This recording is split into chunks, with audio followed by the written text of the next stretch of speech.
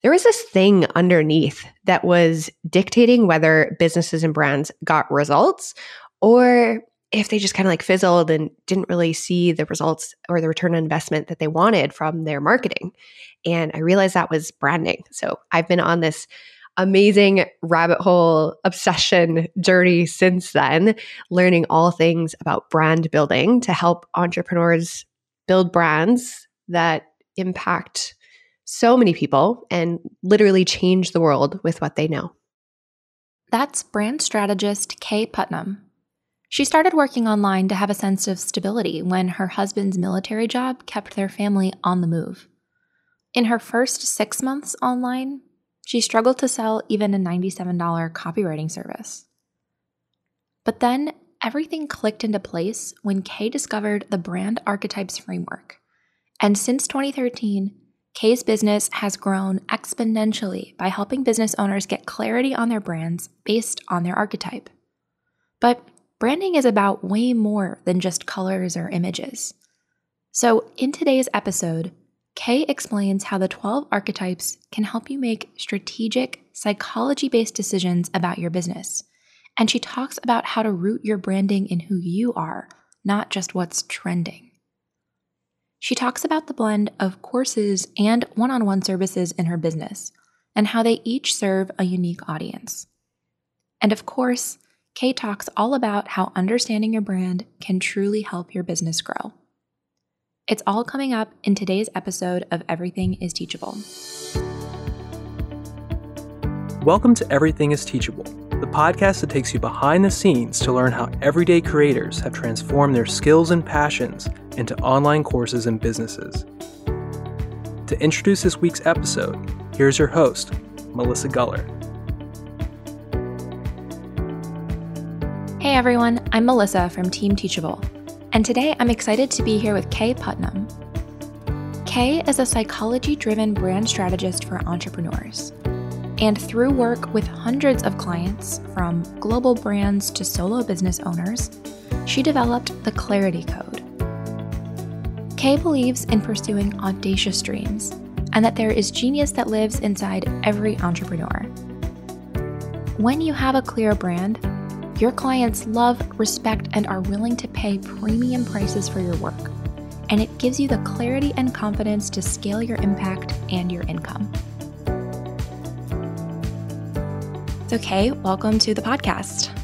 Thank you so much for having me, Melissa. I am so excited to geek out about all things courses and branding today. Yes, me too. So before we get into what I'm sure listeners are excited about, all the branding, the fun stuff that'll come later in this episode, I'd love to start by learning more about you and your business. So even long before you were a brand strategist, I saw that you actually started your first business at 16. So maybe can you take us all the way back to your entrepreneurial journey's start? I have been obsessed with the magic of business for as long as I can remember. When I first started that business, it was a wedding and portrait photography business. I actually had to have my mom sign up for my PayPal account because I was too young. And that stayed with my PayPal account for a really long time. They wouldn't let me change it. Oh my gosh. A little relic from the past. So I did that business for the 4 years from a high school senior almost all the way till the end of college while I got my marketing and psychology degree. I actually got really burnt out, learned a lot about profit and loss that is important when you're running businesses, and took a few years off from entrepreneurship, joined the corporate world in sales and then marketing with some traditional media, worked in radio for a while. And my husband at the time was in the military, which meant that we were going to be moving every 2 years and having to start over. So I started my online business in 2013 out of necessity because I knew that I couldn't do the thing where I just kept quitting a job and then having to spend 6 months finding the next one. So when we moved for the second time and I had my first son, I started working online. So I started with a digital marketing agency that I worked for and realized both in the traditional media world and then in the digital agency that there was this thing underneath that was dictating whether businesses and brands got results or if they just kind of like fizzled and didn't really see the results or the return on investment that they wanted from their marketing. And I realized that was branding. So I've been on this amazing rabbit hole obsession journey since then, learning all things about brand building to help entrepreneurs build brands that impact so many people and literally change the world with what they know. I love that. And before we dive into, I know there's so much to unpack with the branding, but in your earliest days, I know for the 6 months at the start of your business, it was a bit of a struggle. So why do you think in the beginning it was harder for you to get things off the ground? I was so awkward when I first started online. I was looking at everybody that was successful and I was incorrectly taking inspiration from all of them. I'm like, okay, this entrepreneur has this like motivating athlete persona. I'm like, I'm an athlete. I'll have a YouTube series called Your Monday Morning Kick in the Pants. And then another entrepreneur was like very feminine, very luxurious, traveled, jet set. I'm like, okay, I'm going to name my signature service Finding Your It Factor. And this went on. And I was like trying to live in all of these identities that weren't really myself. And I mean, consumers are smart. People who are buying online are admittedly a little bit cautious because it could be anybody, and they sense that disconnect. So I didn't sell anything. I think I sold maybe like one $100 service the first 6 months in business because I was just feeling my way around in the dark. Yeah. And I think for a lot of us, we do start by emulating others because we see something out there and we're like, ooh, that's working. Let me try it out. So I think it's a really like smart gut instinct to do. But as obviously you found, it didn't quite work out. No, it didn't. Now, I know there was a turning point for you though, right? Things did make a turn for the best. So what was that moment for you where you felt like things really picked up for your business? This might sound a little bit cheesy, but the bar none biggest epiphany moment that I've had in my business was when I discovered this tool. It's called Brand Archetypes. And like I mentioned, I'd studied psychology in college. So I immediately was attracted to this idea that there are these universal unconscious patterns in everything that we see, from TV to movie to the brands that we love and buy from. And as soon as I discovered that construct, that framework, I became even more obsessed with branding. And I realized that I needed to figure out what my brand archetype was.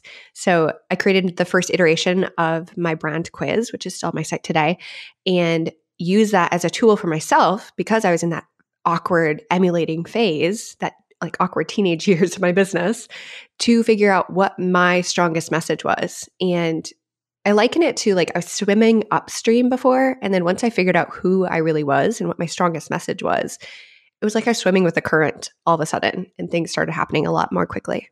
Maybe to give us an example, what is your archetype or what did you discover about yourself? So I'm a blend of the magician and the sage archetypes. The magician is all about change, inner power, transformation, and sage is the teacher. I can see how that may have led you to start teaching people online, not to spoil the plot of where this episode's going, but tell us more maybe about the whole. I know there are 12 different types. So how did it work for you? Is that a strategy that you built out the 12 archetypes, or was it something that you had already discovered?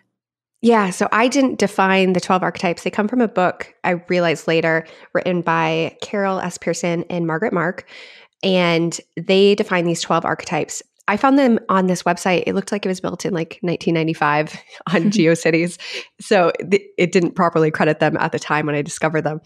And it just had like a loose description of what the motivations, the fears, like the patterns of each of the 12 were. So the more I dug into them, I realized that like Nike, for example, is the hero archetype. Wall Street Journal would be the sage. Disney is more the magician. Adobe is the creator. And there's these 12 different archetypes that match up with these characters that we see all around our life. And how did you start incorporating that into your business?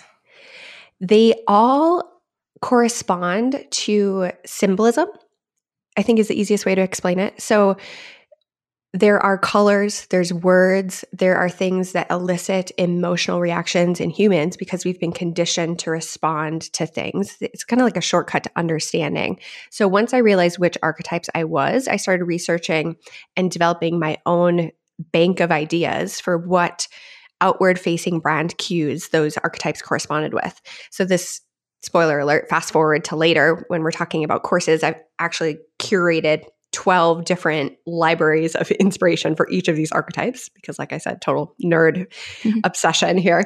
But I started recognizing them, like walking through the grocery store, walking through the mall, and just collecting all of these different examples of how the different archetypes show up in brands in particular. And I know also we mentioned the quiz that's on your site, but I think something that's so unique about this approach is that when people start to identify with their archetype and then they start to see all this info that you're collecting, I feel like it must be this aha for them, like, oh, this really feels like me. Yeah. And a lot of people tap into these ideas unconsciously or innately because they are connected to universal human desires, like the desire for truth or love or community are represented by each of the different archetypes. So it's things that people do naturally, but if you're like me, you're probably a multifaceted human being and you don't know what to bring forward in your brand, the archetypes can be a really fantastic tool to help you figure out what your strongest personality and message is. Mm-hmm. And as anyone who's learned from you knows, brand is so much more than design. But since that's often a misunderstanding, can you help our listeners understand, like, what does their brand really mean? Mm-hmm. Your brand is who you are. I call myself the psychology-driven brand strategist because I think it's so important to build your brand on truth, not on trends. So a lot of people will go out and do that emulation game that I did in the beginning of my business and be like, oh, I like this style logo or I like these colors, but they're not based in the foundational truth of their brand. So you have to figure out that truth first. So that's how I approach branding. We figure out the personality, the position, the unique point of view, the vision, the purpose, all of those things need to be figured out for your brand first. And then you can translate all of that into the design language or the actual written, spoken language that you use to describe your brand. Yeah, I think that's probably a flip of what most people assume, which is that it would start with the visual. And then from that lens, I think branding probably stresses out a lot of new entrepreneurs or even longtime entrepreneurs if they don't feel like that's their strong suit. So why do you think so many creators have such a hard time getting clarity on their branding? For a couple reasons. First, it's really hard to see yourself clearly. And that's another reason why I like the archetypes as a tool because it gives you a mirror. It gives you a lens to look back at. Because when we're thinking about our own strengths, like it's almost like looking in like a circus funhouse mirror. Like it's not an accurate representation of what everybody else sees. So that's one piece of it.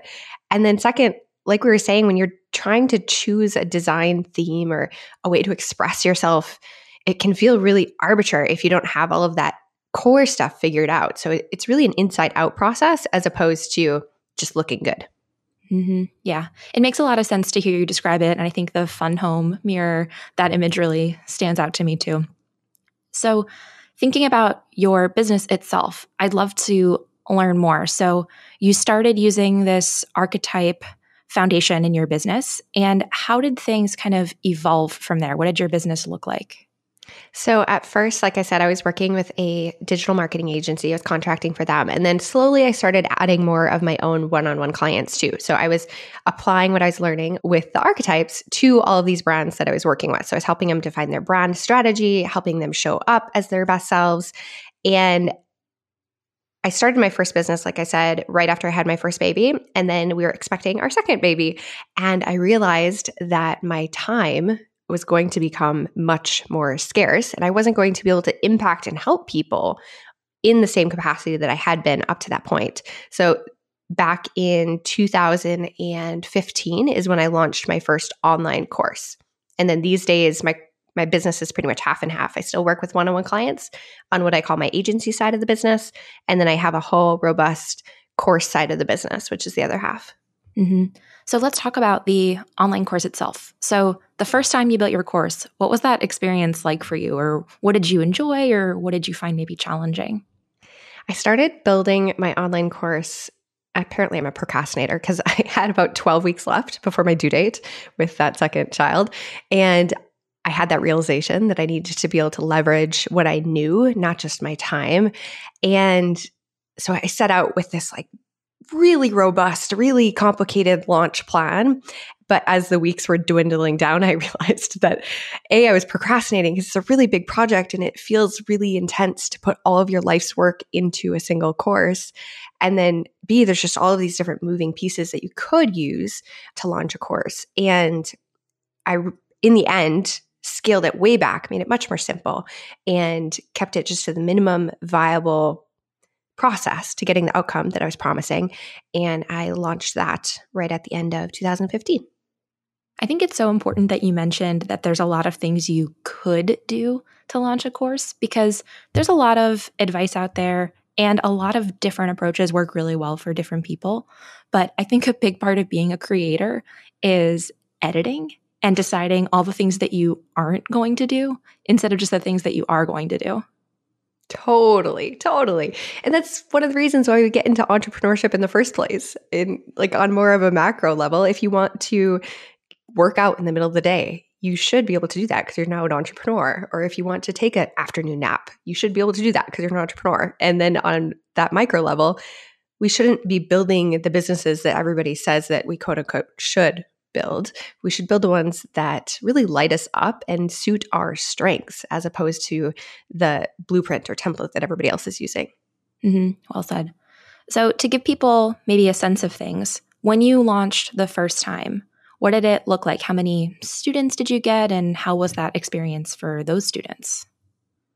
So when I first launched, I think I had an email list of about 3,000 people because the quiz had been around for a period of time at this point. So that had been building my list while I was working with all of those one-on-one clients.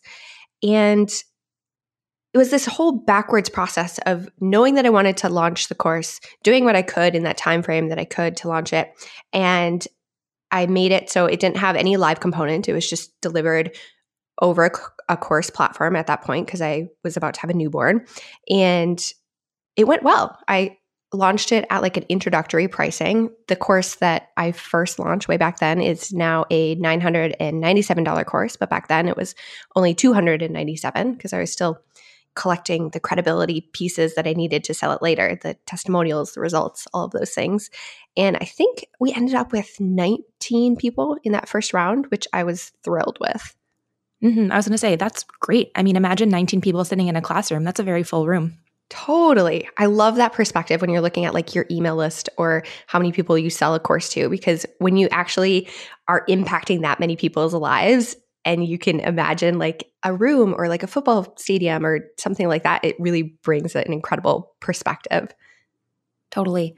So you had your first 19 students, and I also love that you mentioned that your pricing has changed, because I know pricing is such a hot topic about online courses. So you started at an introductory, like this $297 price, as you mentioned. How did the price and the course itself then kind of evolve over the years?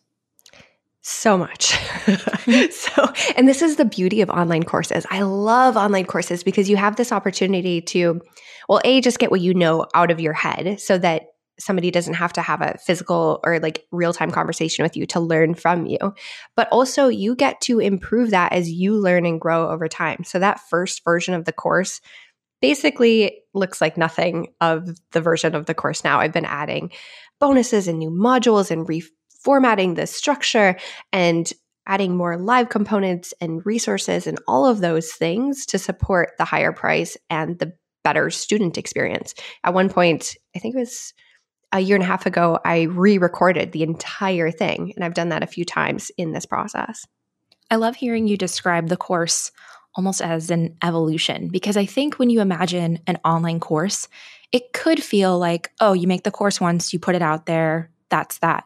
But this mindset of, oh, start with something that's your introductory offer, and then know that over time, you're going to tweak things here and there, you're going to add in more content. Something about that feels not just more accessible, but almost more fun to me. Totally. Because, I mean, if you're humaning, right? Like you are evolving, you are learning so much as you go along. And what an incredible benefit for those first students that took a bet on you to receive the benefit of your continuing learning and growth. Great point. And I know you also mentioned that you started adding in live components. So can you tell us more about what that mix of pre-recorded versus live looks like now? I have experimented with basically every combination of those two things. So I've run that first course, it's called Brand New Brand, several times live. More recently, it is an evergreen course for me, but I still give those students like a monthly live call and a student community that I host on Facebook that they're able to tap into and get feedback and questions answered and all those good things. In terms of somebody who's maybe making a course for the first time, would you recommend that they start with some of those other components? Or if I was making a brand new course today, what maybe advice would you offer in terms of what I should be creating? I love having live components, especially for new courses, because you get so much valuable real-time feedback from the students that are going through your process. So you have the ability to improve your course just in that first time that you run it. So I think that it's really valuable to have that real-time feedback, that live community aspect, because it adds more value to the course and you're getting that feedback loop. So I wouldn't run Brand New Brand right now evergreen if I hadn't already run it a bunch of times live and gotten that proven feedback and results from students. I think that's such a great point because every course creator starts from zero, no course. And that benefit of the real-time feedback, I feel like that's so huge. And if you are running it in that kind of live style or elements that are live, surely the course will end up better by the end. And then the next time it'll be even stronger. You'll have those great success stories. And maybe for somebody who's listening today, it could feel like that might be the right approach. It's the curse of the expert because we understand our craft, whether it's business or art or whatever you're teaching your course on, you understand it at such a higher level than the students that you're teaching. So a lot of what we take for granted or that's intuitive to us, you're going to get questions about it. And it's so valuable to add that stuff to the course when you get those questions and that feedback. I hadn't thought about that. And I know for a lot of people, teaching is a new skill. Like we have the skill that's going into the course, like for you, it's branding, but for all of us, teaching online could be very new. So I think that's important to note that you won't realize, maybe you gloss over something because it seems so obvious to you, but then everyone in your course is like, wait, back it up. Totally. Or like you come up with new stories or metaphors, or you get better equipment to record it. All of the things are going to improve over time. So give yourself that grace to improve your product over time too. Well said. Now, earlier you also mentioned that you have courses as part of your business, but also one-on-one work. So to give people a sense of what your overall business looks like, can you just kind of talk us through the different offerings that you have? Yeah. I love doing both. I don't think it's the right move for everybody. It's kind of a complicated business model, to be honest. But the work that I do with my one-on-one clients helps me create better courses. So I love that ecosystem of having both. So these days, my one-on-one clients are typically more established entrepreneurs in the 6 to 7 figure range. And I'm helping them not only define their brand strategy with them, but then bringing it to life with writers and copywriters and developers over all of the different touch points of their brand. So I call that my clarity code process. And then over on the course side of things, I now have 3 main courses. Brand New Brand, that one that I started with, that's my signature. It's basically my client process in a course. So from A to Z, how to build a brand from scratch. And then I've added 12 archetype courses, which I call Brand Fluency, based off of the quiz, the archetypes that are in the quiz. And then just recently, last fall, I added another course called Brand Advantage, which is a 30-day momentum building sprint just to get people in action growing their brand. I noticed too, you mentioned that the people you're working with one-on-one, it's a slightly different person maybe than somebody buying your course, maybe a different point in their business compared to somebody who is maybe earlier. Am I getting this right? Maybe somebody who's kind of at the start of their business for the course? Yes, totally. And that's been such a blessing and such an amazing gift to have the courses to be able to still serve those people that are in more of the beginning stages of their business. Because as I was growing in my own skills and scaling my own business, adding to my team, doing those things that made my, I needed to increase the profit in my business because my expenses were increasing to provide a better value and output for my clients. I was pricing myself out of that beginner market, and I hated that. I didn't want to leave those people to fend for themselves. So the courses have given me a great way to serve those people and still create the best brands possible for the clients that I'm working with one-on-one. I think that's such an important point because what can be tricky about only serving clients or only having courses is that inevitably you can't serve everyone. Like the price point won't make sense either way to have a sustainable business, depending on what you're up to. But I love hearing more about your mix of doing both because I wonder maybe if some listeners are currently only doing one-to-one work and wondering about courses, or maybe they've started with courses and are wondering, but how can I serve a different audience, maybe somebody who's more established at a higher price point? So I think it's really helpful to hear you talk through how both kind of fit into your business overall. Yeah, it's worked really well for me. I love having high ticket services because I still love just working with people. We were talking before we started recording about how isolated we feel right now in quarantine. So my one-on-one clients give me that connection, like that human element of business, and also allows me to keep my finger on the pulse of what's happening right now in branding. But yeah, the courses have their own set of amazing benefits and incredible students that I get to serve there too. Mm-hmm. It's nice too because I think in a business of all one-to-one clients all the time, I imagine that it could lead to either feeling burnt out or feeling like you can't make the revenue potential that you want if you're limited by hours in the day. Not necessarily, just kind of playing an extreme. And then on the other end, if you're only doing courses, then you don't really get to interact with people and maybe you don't get to learn the way that you're talking about. Like what are the trends? What are the questions that people are asking? And so it's kind of a nice middle ground to have a little bit of both. Exactly. If you're the person that has a lot of one-on-one services and you really want to take a vacation or have a baby, those kinds of things, courses are a great way to help you bridge that gap.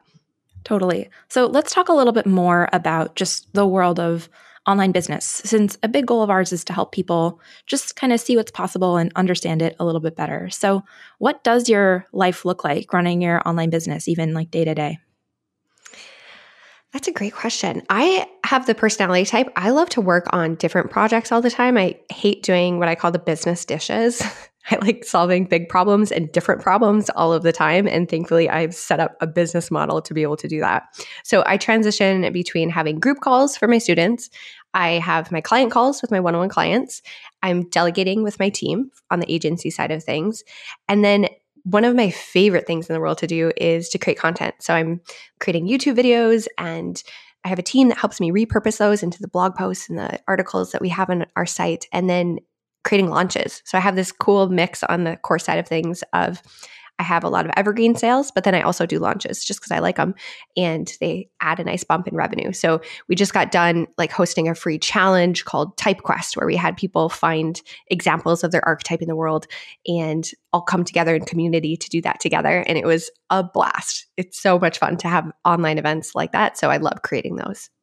I love the challenge model actually, and I would love to have you maybe talk us through that a little bit more. So can you just share the strategy of that launch and kind of take us through it? Totally. I've been honing this in for the last couple of launches, and I really love having either a 3 or 4 day challenge, and then either the 4th or the 5th day is your webinar.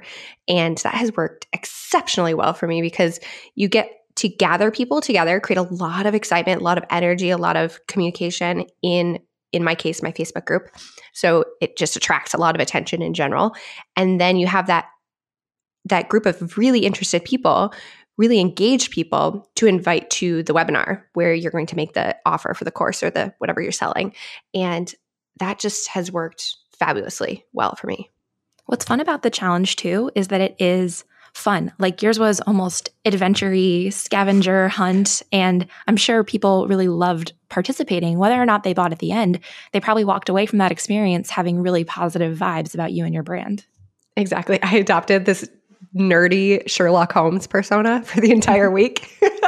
I literally asked myself before when I was designing the challenge, I'm like, what would make this really fun? Like, I should be Sherlock Holmes. I went on a hunt around my house to find my husband's grandpa's old tobacco pipe to no avail. I couldn't find it, but I did adopt my famous hats that I wore every day and had a fun time with that challenge. Oh gosh, I was going to say, I was literally imagining you holding up one of those monocles to one eye and just kind of peering out to say, what can we do today? Yes, that was the vibe. Yeah, it was so fun. And like you said, I mean, not everybody buys, but you can still create a really incredible brand experience for people. And do that in a way that just, suits your personality. Mm-hmm. And what's great about, I hate to call it a sales strategy, it is a sales strategy though, is that a lot of people maybe are hesitant to sell and they feel like, selling feels gross. I don't want to push this upon other people. But when you take an approach like this with a challenge, people are going to get so much value out of it and they won't mind the sale at the end. They'll decide if they want to join or not. And for some people, it'll be really exciting. They'll feel really amped from the challenge. They'll want to join and that'll be a great choice. But other people won't feel like you've just been pushing your product on them for a week. They'll still feel like you value them and you were giving them something. Exactly. You get to create a lot of goodwill and momentum and then lead into your sales pitch, which is just telling people, hey, if you want to learn more about what we've just been teaching over the last several days, I have a way, like a shortcut for you to do that. And here's what it is. Mm-hmm. I love hearing you use the word shortcut because at Teachable, we talk about that all the time, about how people don't buy online courses because they want tons of videos and all of this work to do. What they're really buying from you is a shortcut to an outcome. They want your expertise. They want the thing at the end of the road, and your course is what'll help them get there. Totally. I mean, so much information is Googleable. We can find it for free on YouTube or on any of the millions of websites or web pages that are out there. Your course is the path of least resistance. It's a small investment, or maybe it's a big investment in saving time to get to that outcome. Like you said, it's an amazing, amazing way to shortcut your learning. I buy courses all of the time for that reason, because I don't want to spend endless hours going down rabbit holes trying to piece together something myself. I'd much rather learn from somebody who's been there and done that. Mm-hmm. Could not agree more. I also want to talk a little bit about, you mentioned the team that you have. So I'm curious to hear, kind of as your business evolved, how or when did you start bringing in other people as well? Ooh, I was a bad manager in the beginning. I kept hearing from everybody that you needed to have team members, that you needed to delegate, stay in your zone of genius. And that in itself is its own skill set that I had to learn. So I think I started with just a virtual assistant a couple years ago. And I ended up having to like redo all of this woman's work. And she was fabulous. She was great. It was totally my error. And because I was never being clear about exactly what it was. So I realized through that process that I needed to do two things. First, I needed to set really clear brand standards. So I set out to write all of my beliefs, all of my point of view statements, all of the different standards that I have for the visual aspect of my brand and the written aspect of my brand, all in one place. So that helped immensely. I create one of those standards. It's now a website. It used to be a PDF. I call it a brand source book for all of my one-on-one clients now. So having something like that, it's basically a SOP for your brand, allows you to empower your team to be your brand with you, as opposed to you being the bottleneck and the only person who can effectively be your brand.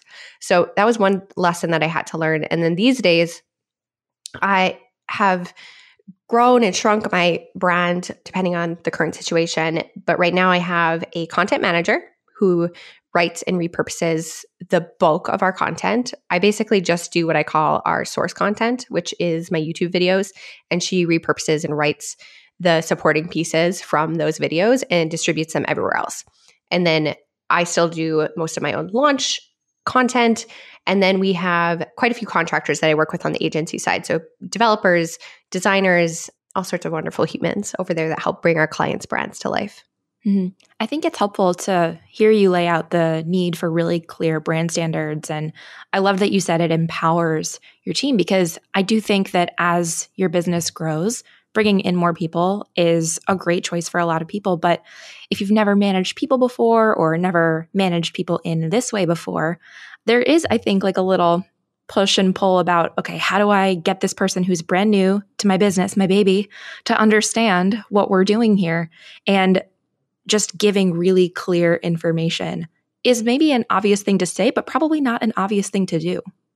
Yeah. I mean, it took me several months of failed projects to realize that I wasn't saving any time by delegating this work and then redoing the work. Like, that's a broken model, right? Obviously there was something wrong.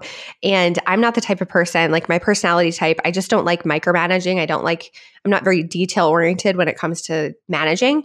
And the brand standards are such an amazing way it was just a great way for me to get what I knew out of my head so other people could take it and run with it. Mm-hmm. That makes perfect sense. I also want to just touch on maybe some misconceptions about your business. So what do you think some people assume about your business or even about branding that is just plain wrong? We touched on one already, that it was just design, right? That it's just how you look. So that's the main myth that I've been trying to bust for my entire branding career. I think another misconception is the stage in which you brand or the stage in which you hire it out. I think it's really important to get to know yourself and your audience on your own. I think it's helpful to have a process, but I think it's even more helpful for you to be the person that's deciding what your brand is, at least in the very beginning stages. I think some people jump into investing in brand and investing in like pushing it off or like pushing off some of those decisions on a quote unquote expert, whether that's a designer or a strategist, without really thinking about what they want or who they are, how they want to serve the world.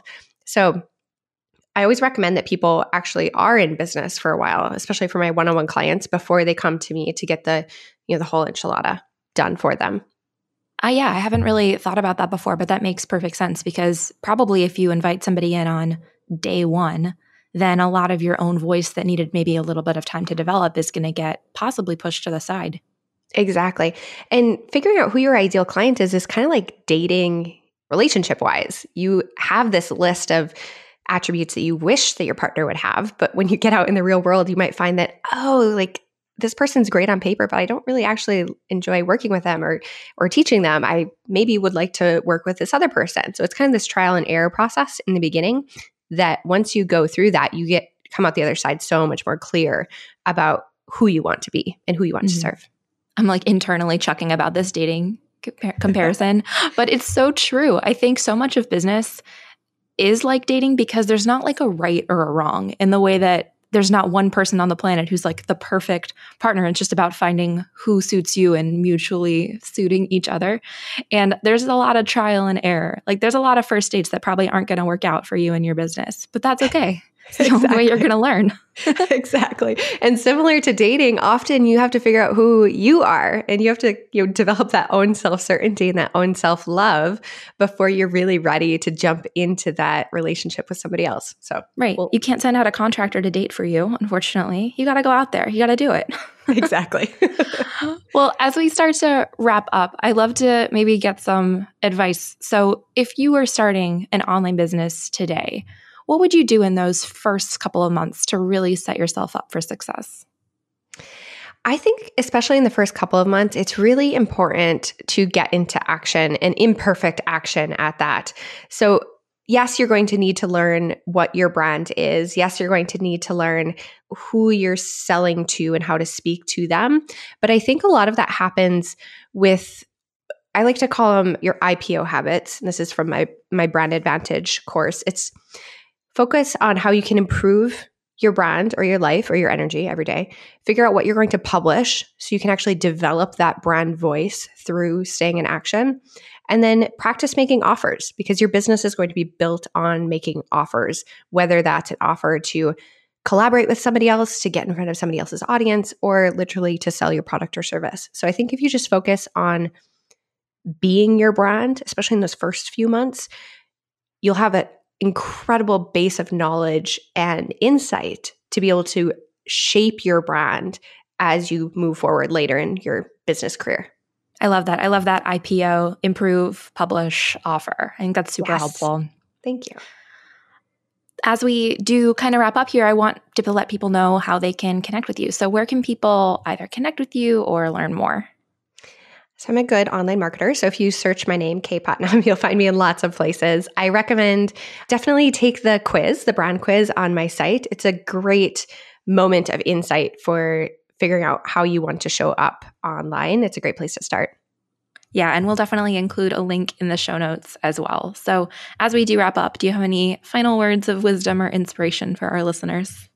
I just want to thank everybody who's listening for taking this leap or even considering taking this leap because the world truly does need what you know.